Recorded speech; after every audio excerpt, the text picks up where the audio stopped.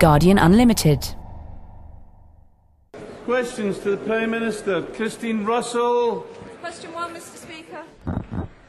Mr. Speaker, so this morning I had meetings with ministerial colleagues and others in addition to my duties in the House. I will have further such meetings later today. Christine Russell. Does my right honourable friend agree with me that the humanitarian crisis in Darfur continues to be of great concern? But does he also agree that the agreement that was brokered by the UN in Addis Ababa last Friday is the positive way forward, and that we must do all we can to ensure that the government of the Sudan abides by this agreement? First of all, as my honourable friend rightly says, the agreement of the 17th of November last week is obviously the right way forward for Sudan. It would involve a cessation of violence, but most importantly would involve the force of the African Union and the United Nations coming into the Sudan. But it's important we keep up the pressure on the government of Sudan. I pay tribute, incidentally, to the work of my right honourable friend, the Secretary of State for International Development, who's done a superb job on this. But we will need to keep up the pressure on the Sudanese government. I will have an opportunity to speak to President Bashir later today.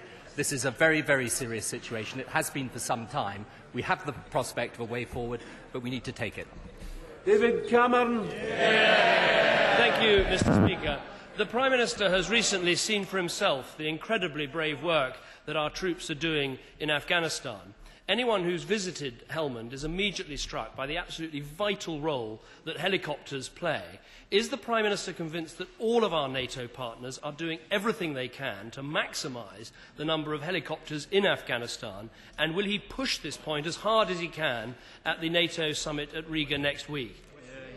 Well, we certainly will in relation to any of the issues that our forces raise with us on the ground. The work that we're doing in Helmand, as he rightly says, is of tremendous importance. And actually, I found both our troops in the Helmand province, but also those who are working on reconstruction, in very good heart at the prospects of success of what they're doing. But it is true that at next week's NATO summit, we have to make sure that not just the United Kingdom, but all our NATO partners are doing their utmost to stabilise the situation in Afghanistan and give that government the prospect of success that it deserves and the Afghan people deserve. I agree with what the Prime Minister says about the morale of our troops, and also it's incredibly welcome that there are 37 countries from NATO represented in Afghanistan. But does he agree with me that there are still far too many restrictions on how those troops can operate, the so-called national caveats? Will he be pressing at Riga to have those caveats reduced so NATO isn't fighting with one arm tied behind its back? Well, we do raise the issue of the caveats the entire time. But several countries, for reasons to do with their own politics, are reluctant to remove them. However, what we will be saying to those countries is that even if they retain some caveats on the deployment of their forces, particularly in a fighting situation, that nonetheless there is much more that could be done, for example, to give support to reconstruction and development. And the truth is, I should say, that the British troops are doing a fantastic job there. As I saw myself the other day, they have troops of other countries working alongside them. The Americans and the Canadians, in particular, who also have lost troops, sadly, in defence of the Afghan mission, they also are working extremely well with our forces there. But of course, it's important that NATO recognises that the credibility of NATO, not just the security of our world, the prospects for Afghanistan, but the credibility of NATO rests on us doing everything we can to help the people of Afghanistan in their search away from the Taliban and in favour of democracy. David Cameron.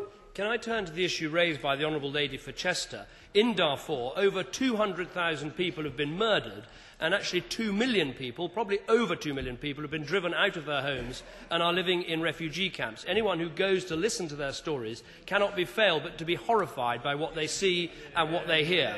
Is the Prime Minister aware that while 6 months ago all of Darfur was open to the aid agencies, today large parts of the area cannot be accessed? What's the government going to do to make sure that the aid can get through to the people who need it? Well, the only solution is to make sure that the agreement that was brokered last week in Addis Ababa is implemented. And what that involves, essentially, is this. It involves a United Nations and African Union force of far greater numbers, some, I think, 17,300 troops and 3,000 police.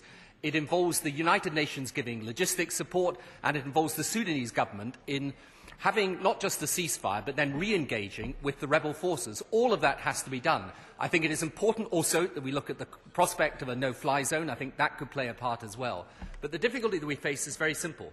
It is clear that it is not UK or American forces that can do this particular mission. Now, that is clear because that is not just our will, it is the will of those African countries there as well. The absolute key is to get significantly larger numbers of troops on the ground, backed up with the proper logistics and support. Now, that is what we will be working to do, and I welcome the fact that he went there. He's absolutely right. It is a terrible situation. But the only solution is the one we've put forward. And I think it's just worth emphasising, right from the outset on this issue, the UK, along with the United States, along with other allies, has been at the forefront of attempts to try and get this situation resolved. The Prime Minister mentions the peacekeeping force, and he's absolutely right that unless it is hugely enlarged, the people in the camps simply won't leave in order to go back to their homes. Will he make sure that in the negotiations that are absolutely vital, that the government doesn't give ground and the force is larger, has better logistics, is better equipped, and vitally has that link to the UN, without which it won't be able to do its job properly? I think that is important, and that's why what Kofi Annan agreed last week with the Sudanese government is extremely important. And as I said, my right honourable friend, the Development Secretary, I think has been to Sudan now some 6 times. He's been immensely active on it. We have the outlines of an agreement. The point is to get it implemented. And all I can say to him is that we will be working very, very closely with our allies, and particularly the United States, to make sure that that is done. And the Sudanese government should recognise that if they don't seize this opportunity, it will be raised in the United Nations. The pressure will grow for strong measures against the Sudanese government. And I urge the African Union nations to get behind this concept now of a hybrid force with the African Union and the United Nations. It's the only prospect we have of succeeding, and we have to seize it now. Clearly, in the long term, either aid or enlarging the force that's there in Darfur is not going to do the trick. We need a political solution. But is the Prime Minister aware that the last town actually attacked by Sudanese forces, Bamaza, was actually the place where the ceasefire talks with the rebel groups were going to take place? Doesn't he believe that that shows a complete lack of commitment to the peace process from the Sudanese government? What steps will he take to maximise the pressure on them and make sure that they see absolutely no alternative to stopping the killing and having a fundamental peace agreement in Darfur? We will do what we've been doing up to now, which is to make sure that insofar as it is possible, we get the broadest international support and agreement, not just to the hybrid force, but also to make sure that we get the Sudanese government to re-engage with those rebel groups that are still fighting, because as he knows, under the Darfur peace plan, some of the rebel groups accepted it, some did not. Some are continuing to fight. And the problem arises when the government of Sudan then uses the militia in order to try and defeat those rebel groups. So it isn't just a question of the African Union force going in, it is also a question of the Sudanese government calling the ceasefire and then re-engaging with the rebel groups. And I can assure you, we will do everything we can to make that happen. I mean, this is an issue, I should say, that at every single occasion, whether it's in the European Union, the United Nations, in our relations with other African countries, we raise. I had a meeting with the Vice President of Sudan just a short time ago. As I said earlier, I'll be speaking to the President of Sudan later today. I mean, in the end, the solution has to lie there. But I think it is very clear from the work that we have done and from the statements from the United States of America that if the government of Sudan do not seize this opportunity, then we will have to look at tougher measures to take against them. Government that has a proud record for compensating our miners, their widows and their families from the suffering that the boys endured in Britain's pits. The one area that is not resolved is the compensation for surface workers. There are some in the DTI scheming to prevent surface workers from actually pursuing their claims. Will my right honourable friend agree to meet with colleagues and myself to discuss this, so we can prevent a scar growing on the reputation of his government and a shame descending on these Labour benches if we allow this injustice? Well, first of all, I know, as indeed my honourable friend implied, we have paid out over £3 billion worth of compensation. There are literally thousands upon thousands of miners who have had compensation which I don't believe they would ever have got except under a Labour government. However, he's also right in raising the issue of the surface workers. We are looking at this very closely, and I can assure him the DTI will cooperate fully with those that are running the scheme in order to see what can be done, and I'm perfectly happy to meet him about the issue. Sir Mingus Campbell. Can the Prime Minister confirm that the White Paper on nuclear deterrence and the future of Trident will definitely be published before the end of the year? Yes, we will publish it before the end of the year. Can he also confirm that the House of Commons will be given the opportunity to vote on the options available and not just the principle? On an issue of such significance as the future of Trident, shouldn't the whole House of Commons determine Britain's future? I'm sure that there will be. I know this is something my right honourable friend is discussing in the usual channels, but I'm sure there will be an opportunity to vote on the issue. Of course, there should be. But in the end, I suspect this is going to be an issue, not so much of process, but of where we stand on the particular issue. And I believe that it is important that we maintain the independent nuclear deterrent. I don't know whether the right honourable gentleman's got a position on it or not. Paddy Tipping. Local government workers are today lobbying in Parliament about their pension scheme.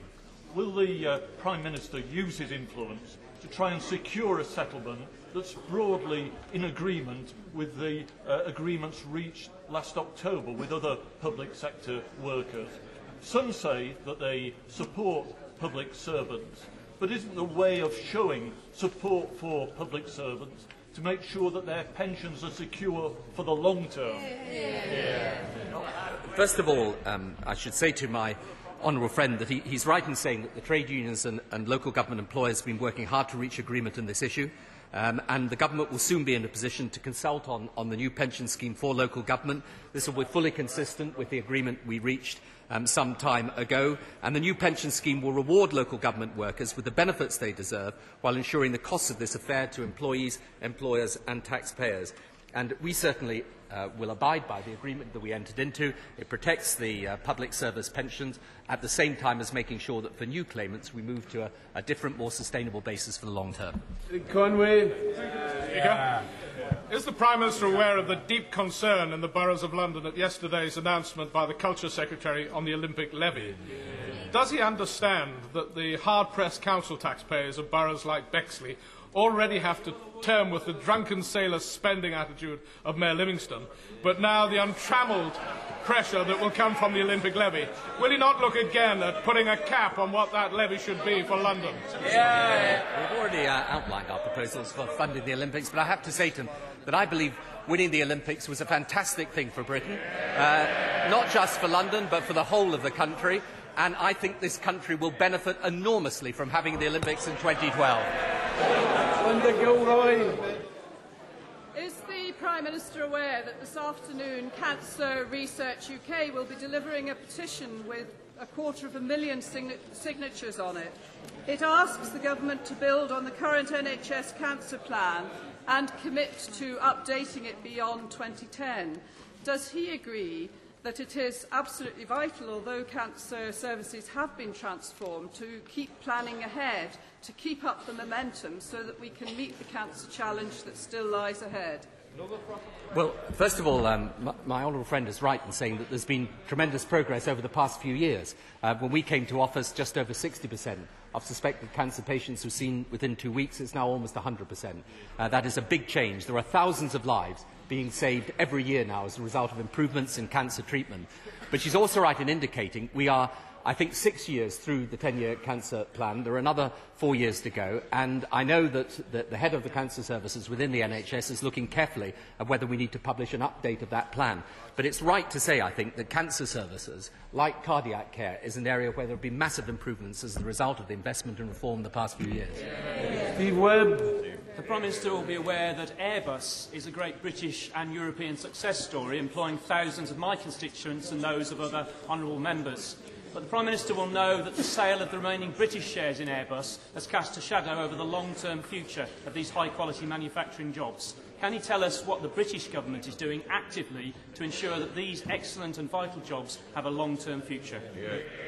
Well, what we are doing, of course, is making a huge investment in Airbus, and actually that has paid off for the taxpayers, since Airbus has been a tremendous success story. And he's absolutely right. There are thousands of people who are employed on the Airbus programme doing fantastic work. These are high-skilled jobs as well. I can assure him that we will continue to be fully committed to the Airbus programme. Indeed, I think I'm right in saying that it's got orders for over 2,000 aircraft that represent some 5 years' work or more. So this is an investment we feel very strongly about, and we will continue to do all we can to support Airbus. Michael Clapham. Thank you, Mr. Speaker. The Prime Minister may be aware that over the last decade there has been some 14,500 teenagers who have been seriously injured at work, and shockingly 66 of those died. Will he therefore join with me in congratulating the Institute of Occupational Safety and Health and the Health and Safety Executive in preparing a workplace hazards course for Year 10 pupils? And will he ask the Education Secretary if he will consider making that course mandatory for all the curriculum? Well, I'm sure my right honourable friend will listen carefully to what my honourable friend has just said.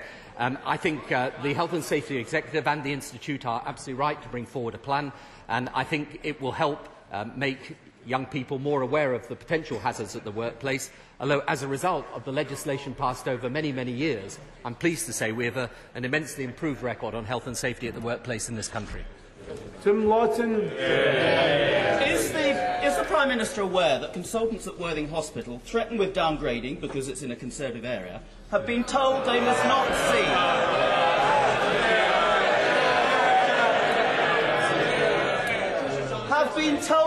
not see their patients before 8 weeks, even if their patients' conditions deteriorate?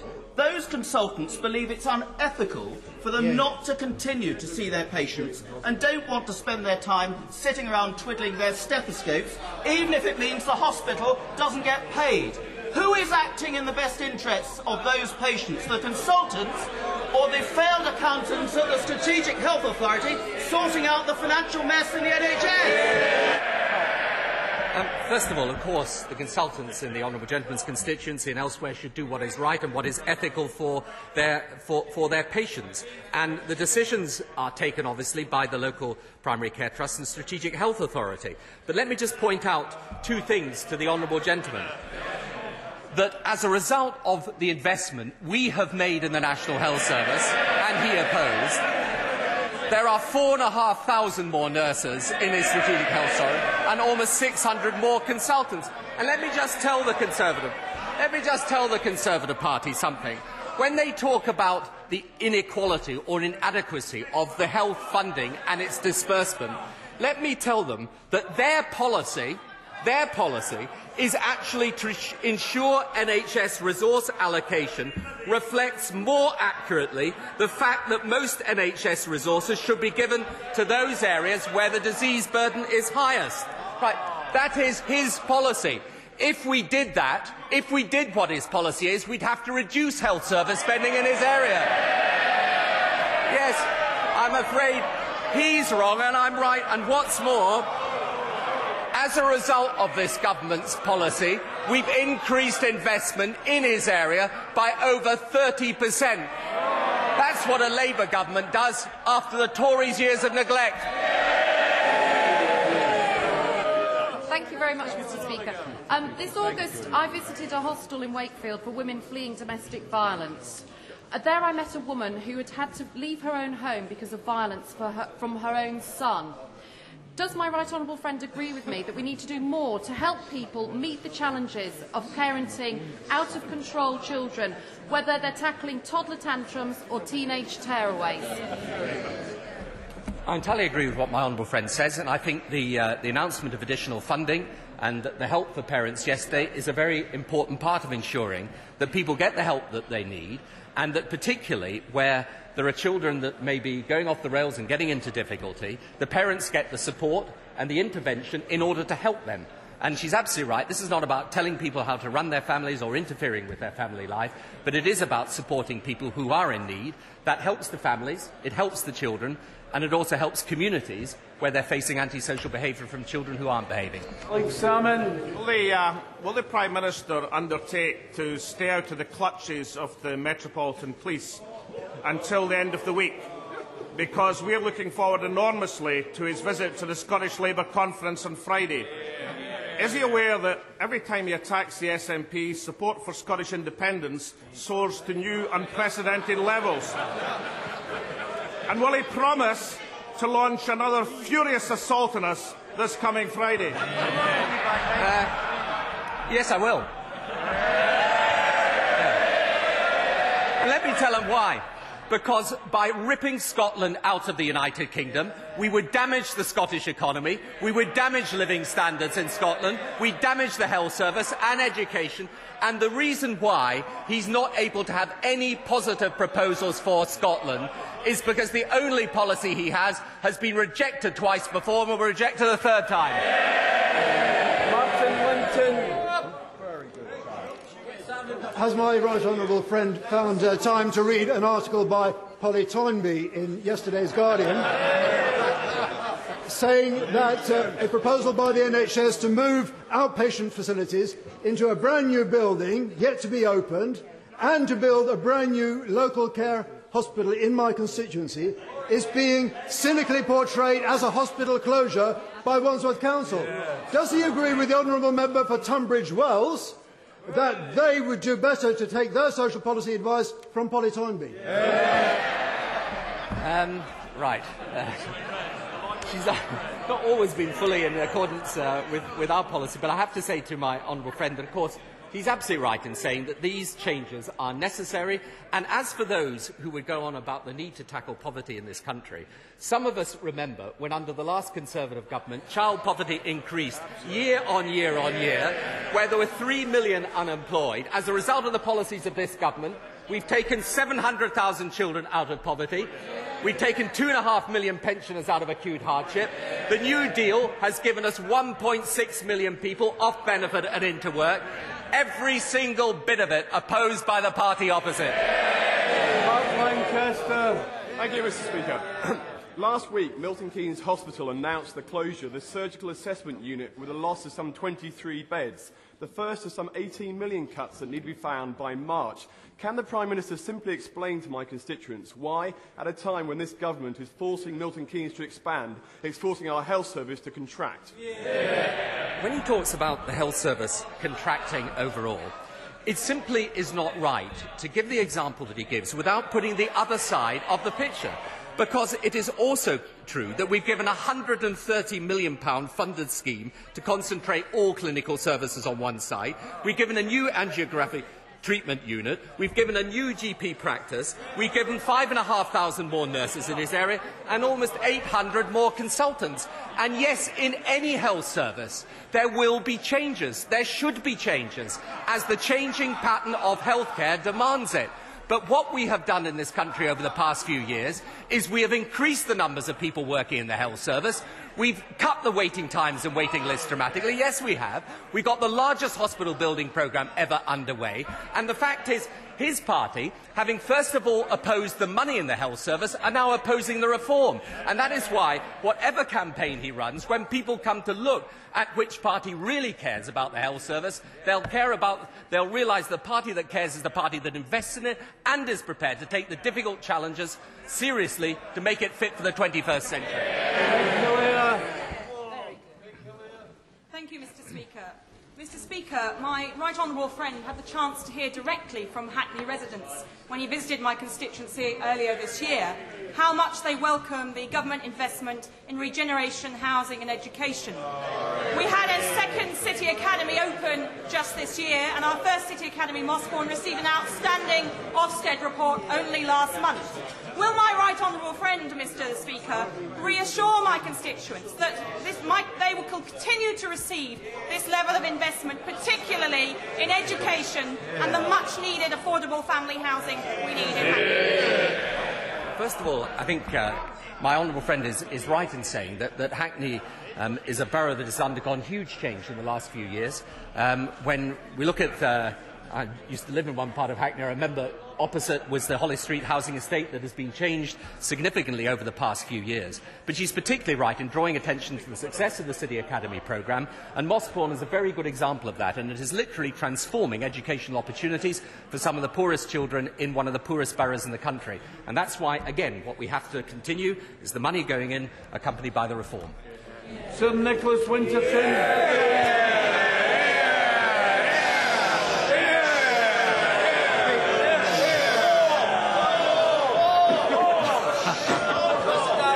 Speaker, the Prime Minister is well aware that our armed forces in Helmand Province in Afghanistan are involved in a desperately dangerous mission with their lives on the line every hour of every day. Apparently, Brigadier Lorimer, who takes command of British forces next spring, has indicated that he needs or will need more soldiers, more warrior armoured vehicles, tanks, artillery pieces and helicopters. Will the Prime Minister honour the commitment that he gave to the people of this country in a television interview that whatever the army wants to have a successful outcome to their mission, they will get it? Yeah. Yes, of course I will honour that. And what we do the entire time is keep under review what we need in Helmand Province and elsewhere. And I can absolutely assure him I am conscious of the responsibility to our forces out there who are doing immensely difficult work in very, very challenging circumstances. So, of course, we will listen carefully to any requests that are made to us. Let me also just point out the value of the work they are doing there is quite extraordinary. And as a result, I met the governor of the Helmand Province when I was there, and the work that they're doing, not just in terms of fighting the Taliban, but also in terms of reconstruction and development, is quite remarkable. And there is a paradigm that can help us succeed in Afghanistan, which is to do with marrying together those elements of security and force along with those of reconstruction and development. And I can assure him, not merely in relation to our armed forces, but also in relation to boosting the development effort, we will do whatever is necessary to succeed. Mr. Speaker, you may be aware of that madrasas, what they call them, so-called religious schools in Pakistan, are actually centers for training Al-Qaeda terrorists. May I ask my right honourable friend that during his meeting with the Prime Minister, the President of Pakistan, could he persuade him to close down these madrasas, which are actually funded by supporters of Al-Qaeda in the Middle East? I, of course, as my honourable friend would expect, raised these issues both with President Musharraf and with Prime Minister Aziz. And the money that we are giving, the additional money that we are giving to Pakistan over the next few years, because we are doubling our aid, some of that will go precisely to supporting education, which helps deal with some of the causes of extremism in some of the madrasas. It's important, however, as the President, all madrasas are in the same situation, but it's important that those that are potential breeding grounds for terrorism are dealt with. And I thought one of the most hopeful signs out of the visit to Pakistan was the sense that Pakistan itself had understood that anything that supported extremism in Pakistan or the Taliban in Afghanistan was not just a strategic threat to Afghanistan and the rest of the world, but specifically a threat to Pakistan itself. David Jones. Thank you, Mr. Speaker. The Prime Minister may be aware of the budgetary deficit facing North Wales Police, which has already led to redundancies of 120 civilian staff and a standstill in recruitment of uniformed officers for the last 15 months. Will he therefore be prepared to meet me and members of North Wales Police Authority to discuss this financial crisis, which is threatening the future of effective policing in North Wales? Again, all I can say to the honourable gentleman is that, as far as I understand it, there are actually more police officers, indeed record numbers of police officers in Wales. And it is partly as a result of that and the measures we've introduced that crime is down. Now, of course, I know there will be concerns about any changes that are made, but I do have to say to him, if he looks back over the last few years, not just in crime, but in education and in health, there have been tremendous improvements in Wales, and the numbers of people working in those public services are at record levels. And Snellgrove. Will my right honourable friend urge retailers, the stock exchange and those with huge city bonuses to contribute to the Fair Pack Fund? And will he use the new consumer bill to legislate so that this situation never arises again? As my honourable friend will know, the Department of Trade and Industry has launched an investigation to see what lessons can be learnt from Fair Pack's collapse and whether we need to change the law to give consumers additional protection. And The government is going to work very closely with the administrators, with the family fund people, and with all of those who are trying to make sure that what is a very, very difficult situation, I totally sympathise with all those people that are caught up in it, that we do our best not merely to mitigate the effects of Fairfax collapse, but learn the lessons and ensure that this does not happen in the future. After the conflict ended, cluster bombs used in Lebanon by Israel have resulted in 159 casualties, including 23 deaths so far. In Geneva last week, why did the UK not support calls from the UN Secretary-General, the ICRC and 27 nations for urgent action? Will the Prime Minister push for a ban on these indiscriminate bombs in Oslo next year, or does he agree with his Armed Forces Minister, who strongly advocates their use? We are working hard with our other allies in order to deal with this, but I hope he understands that in the end, the only way we are going to deal with this effectively is to make sure we deal with the root causes of conflict in the Middle East. That means Israel and Palestine, it means Lebanon, and it means making sure that across the Middle East, the cause of extremism is put on the back foot. And I believe it is important, I believe it is important always to make sure that we realise that the reason why this conflict is here is deep-rooted, and if we want to deal with the situation, we have to pull it up by the roots. Guardian Unlimited.